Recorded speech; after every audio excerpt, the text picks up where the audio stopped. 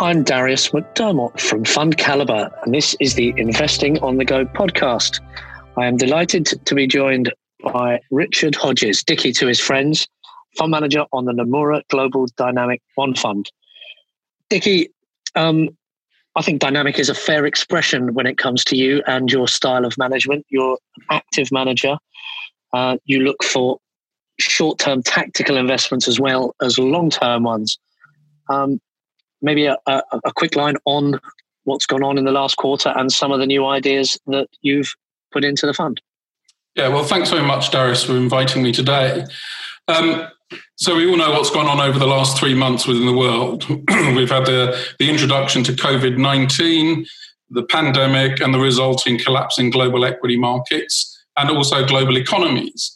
And certainly from the point of view of global economies, and it's a general consensus, and it won't come as a surprise, that the economies are going to take longer to recover. I mean, it's a fairly sensible assumption to make.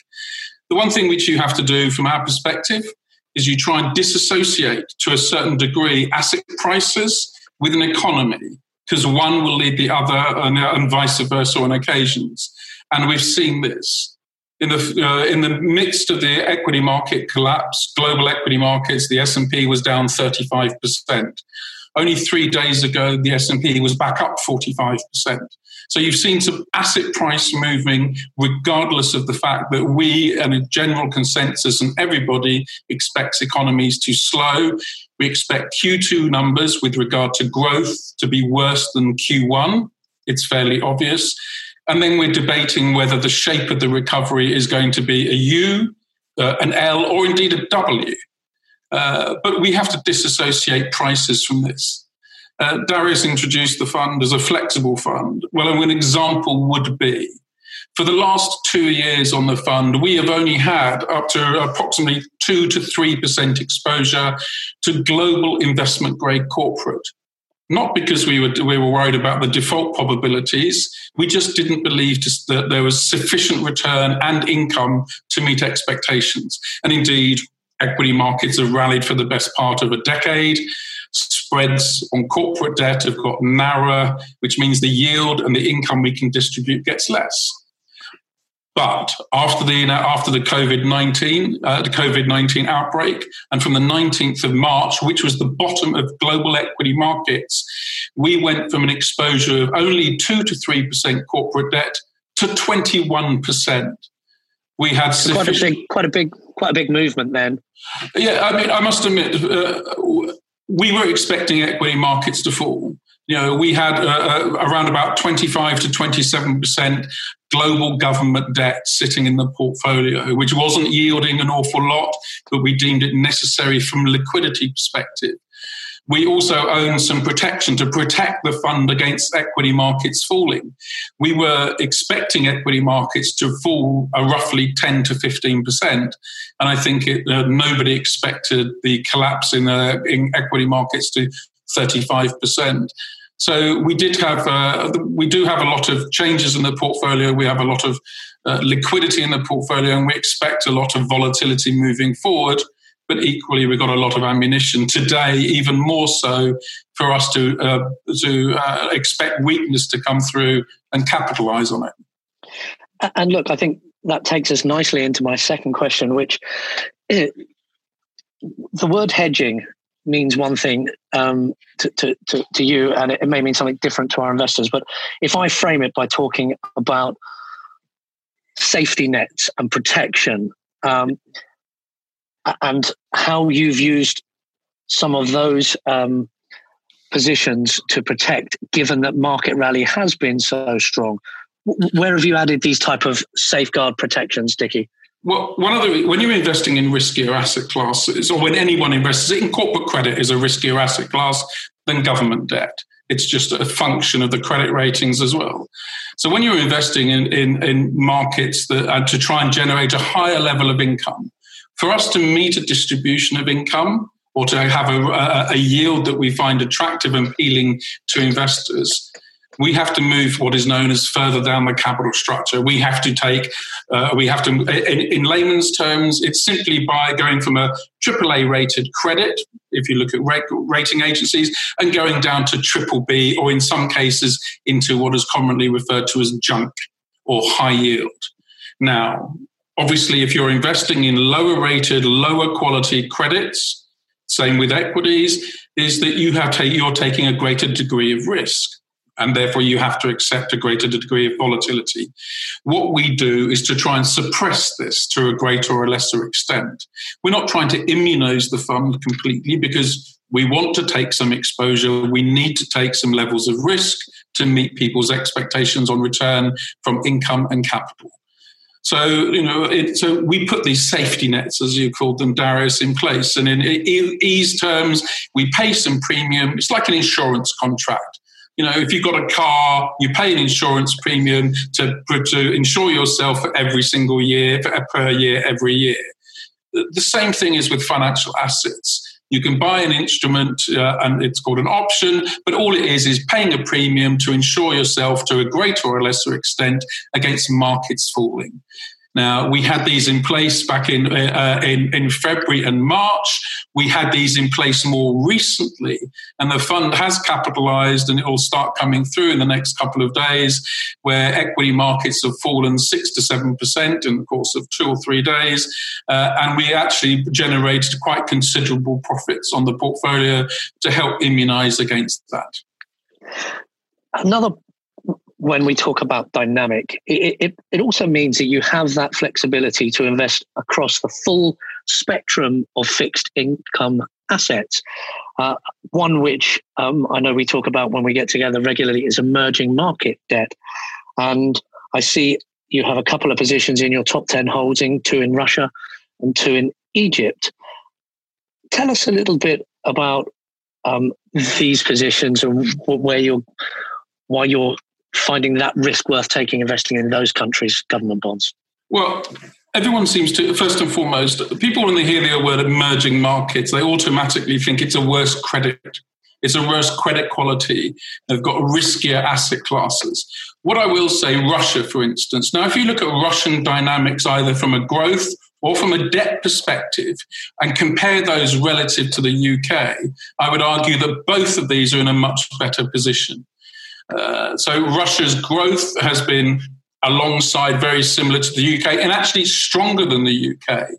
Russia debt to GDP, this is the total amount of debt that Russia have as a percentage of their total amount of money the economy is worth, is only around about 15 to 20%. Put this into context, everywhere else, including the UK, you're looking at the high 80s, and in some European countries, you're looking at above 100%.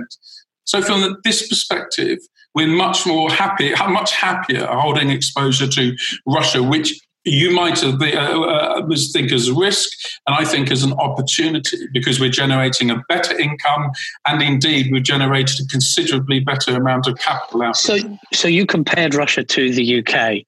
Roughly how much of an extra yield income do you get on a like-for-like bond for investing in Russia in the UK today? If you're looking at 10-year Russia debt, you're getting a yield of around about 5.5%. When you're looking at relative to the UK, when you're getting considerably lower, a tenth of that, 0.5% if you're lucky.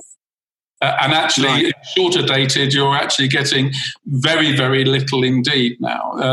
And we've known that for quite some time. So from an income perspective, it gives us an extra level of income to distribute. From a capital perspective, remember, if you're investing in fixed income give positive returns when government bond yields or interests go lower. And typically, and give negative returns when interest rates go higher. Well, Russia, for instance, has consistently cut interest rates. Short-term interest rates still, in our perspective, could be cut by another 1%, and they would still be yielding significantly greater than the UK. And that means we have a much greater capital opportunity of generating positive returns out of the likes of Russia and even out of the likes of Egypt.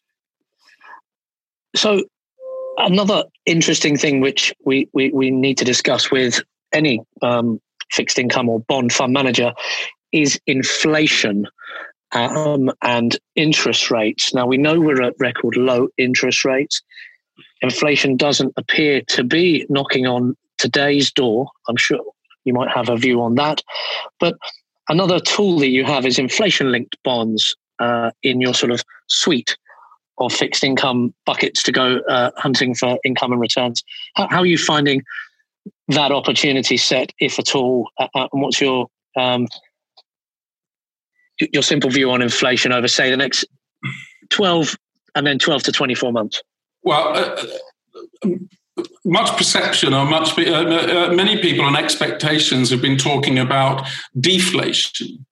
Asset prices falling as a result of the COVID-19 pandemic. As a result of, they believe prices of goods are going to fall. When realistically, I don't think that's going to be the case. I actually think that prices on goods are going to relatively remain stable. But the one thing about investing in inflation-linked products, inflation-linked gilts, or indeed inflation-linked corporate bonds in the UK, the one thing about them is they already move to discount a future level of inflation. So you'll generate a positive return if the level of inflation expects to go higher, and that's actually started to price into asset classes. Now, inflation really has remained stable. So despite much talk that we could be in a deflationary environment, all the assets that you can invest in have remained relatively flat over the course of the last 3 to 4 months. So much of future levels of inflation have already remained stable or actually priced into some of the asset classes. Now, that's over the shorter term. Over the longer term, I am a firm believer that you are going to see a higher level of inflation, but I don't expect this to come through meaningfully to UI or indeed to asset prices or to give us enough ability to generate positive capital returns until probably the second half of 2021. So you're a good 18 months away before you're going to start seeing an acceleration in inflation. And just as a side issue, one of the ways that we can get around, or governments get around or try to get around the fact is they're issuing so much debt and accumulating so much debt, moving out of austerity, is to inflate your way out of it. And what they mean by this is allowing inflation to grow higher. And again, there's ways of benefiting and generating positive returns out of this in a flexible manner. Yeah, well, we shall see on the inflation. I Googled it, what QE means in 2009, because as a chemistry background, I hadn't done economics, and it said inflation, and we know we didn't really have any in the last decade, but maybe the super QE that we've had over the last 6-8 weeks might lead to some inflation a little further down the line.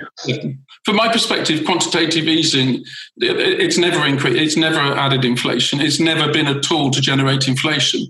The one difference between now and previously is that quantitative easing typically benefited companies and asset prices, equity markets. It allowed companies to do financial engineering, share buybacks, special opportunities, special dividends, which obviously benefit shareholders principally over and above bondholders and debt holders. Now, the fact of the matter is, all the governments globally are now addressing the issue with regard to economic slowdown through fiscal expansion. In layman's terms, they are going to borrow a lot of money and they're going to inject that directly into the economy. And you can see evidence of this already, and we know that this is coming through. So a lot of this fiscal expansion for the first time, and a lot of the quantitative easing for the first time, is actually going back into the real economy. That means we have a greater chance of having a higher level of inflation in the future than we ever have done for the best part of 12 years. And that, people might think that's a bad thing, but think about it from a perspective of you as a saver.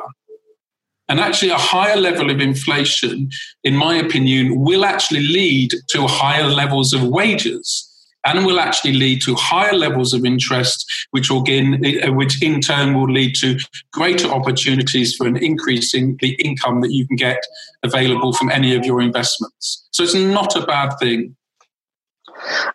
Now, we've talked a lot about the different opportunity set that you as a dynamic bond fund manager have. We've talked about investment grade, we've talked about high yield, we've talked about emerging markets. Another part of the fixed income area, which is not maybe as familiar to our end investors and listeners to the podcast, are convertible bonds. Maybe you just close today, Dickie, by just giving us a 2-minute on convertible bonds, why you like them, and because you do use them in the fund. Yeah, the fund has around about 8 to 10% allocation to convertible bonds. Convertible bonds have exposure to equity market exposure. So convertible bonds, there's a range of assets. A good example will be, just putting out there, Total, the oil and gas company. We see them, we see their petrol stations as well. Total have corporate debt, normal corporate debt, plus they have convertible bonds. Total convertible bonds are probably cheaper today than they were because equity markets have fallen some 20 to 30%.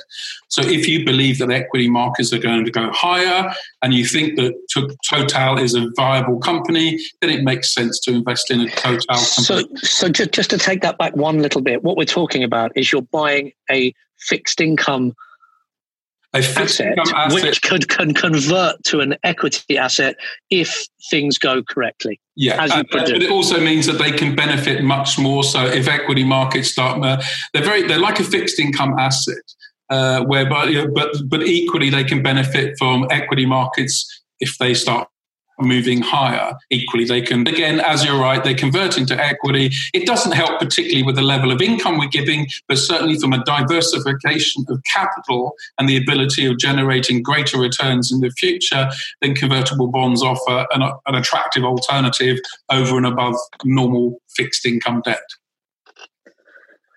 Dickie, thank you so much for your time today and talking our listeners through the wide range of fixed income opportunities that are available to a dynamic bond fund, such as the elite rated Nomura Global Dynamic Bond Fund. Thank you very much, Darius. If you would like more information on the Nomura Global Dynamic Bond Fund, please visit fundcalibre.com. And if you would like to subscribe to the Investing on the Go podcast, you can also do that at fundcalibre.com or wherever you normally get your podcasts. Please note that these are unprecedented times and markets can react very quickly to news. The views expressed here are at the time of recording and could obviously change. Please remember, we've been discussing individual stocks to bring investing to life for you. It is not a recommendation to buy or sell. The fund may or may not still hold these stocks at the time of listening.